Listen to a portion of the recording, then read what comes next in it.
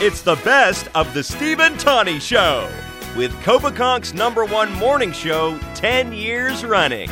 Steve Hammerstone and Tawny Sky Punch.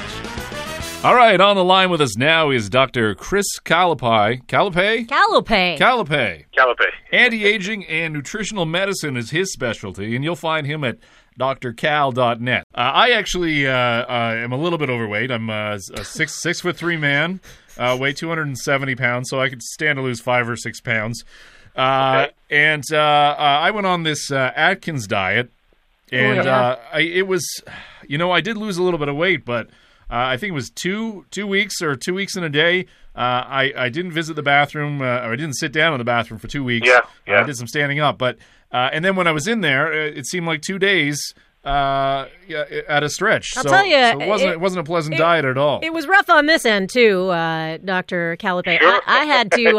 I was doing a lot of covering, a lot of Steve's voice on the radio, pretending to be Steve Hammerstone. Well, the issue. Part of the idea with that diet, the Atkins diet, is correct. You want to cut down the carbs.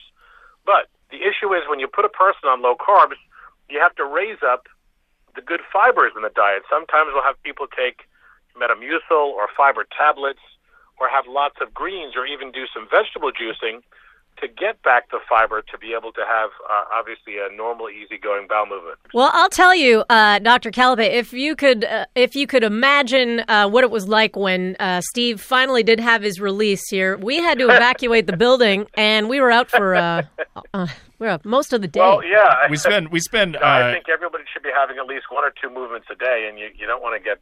Well, I know all backed up. That's no fun. Station management tried to dock my pay for the cost of plumbing because they brought in a plumber and he with these plumbers they charge outrageous fees and it wasn't really my fault. It was I blame Atkins, but apparently he's not around to pay my plumbing bill. Anyways, it really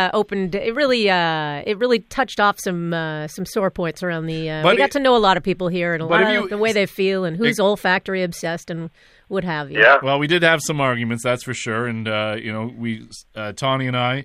We did separate shows for a while because it did cause a lot of conflict. Just this simple change in diet. I felt betrayed. Yep. And then I did do some of what you suggested. I switched over to a high fiber diet, thinking, okay, but the pendulum went the other way. Yeah, that's right. And instead of being out of the washroom for 2 weeks, it seemed like I was in there every 2 minutes.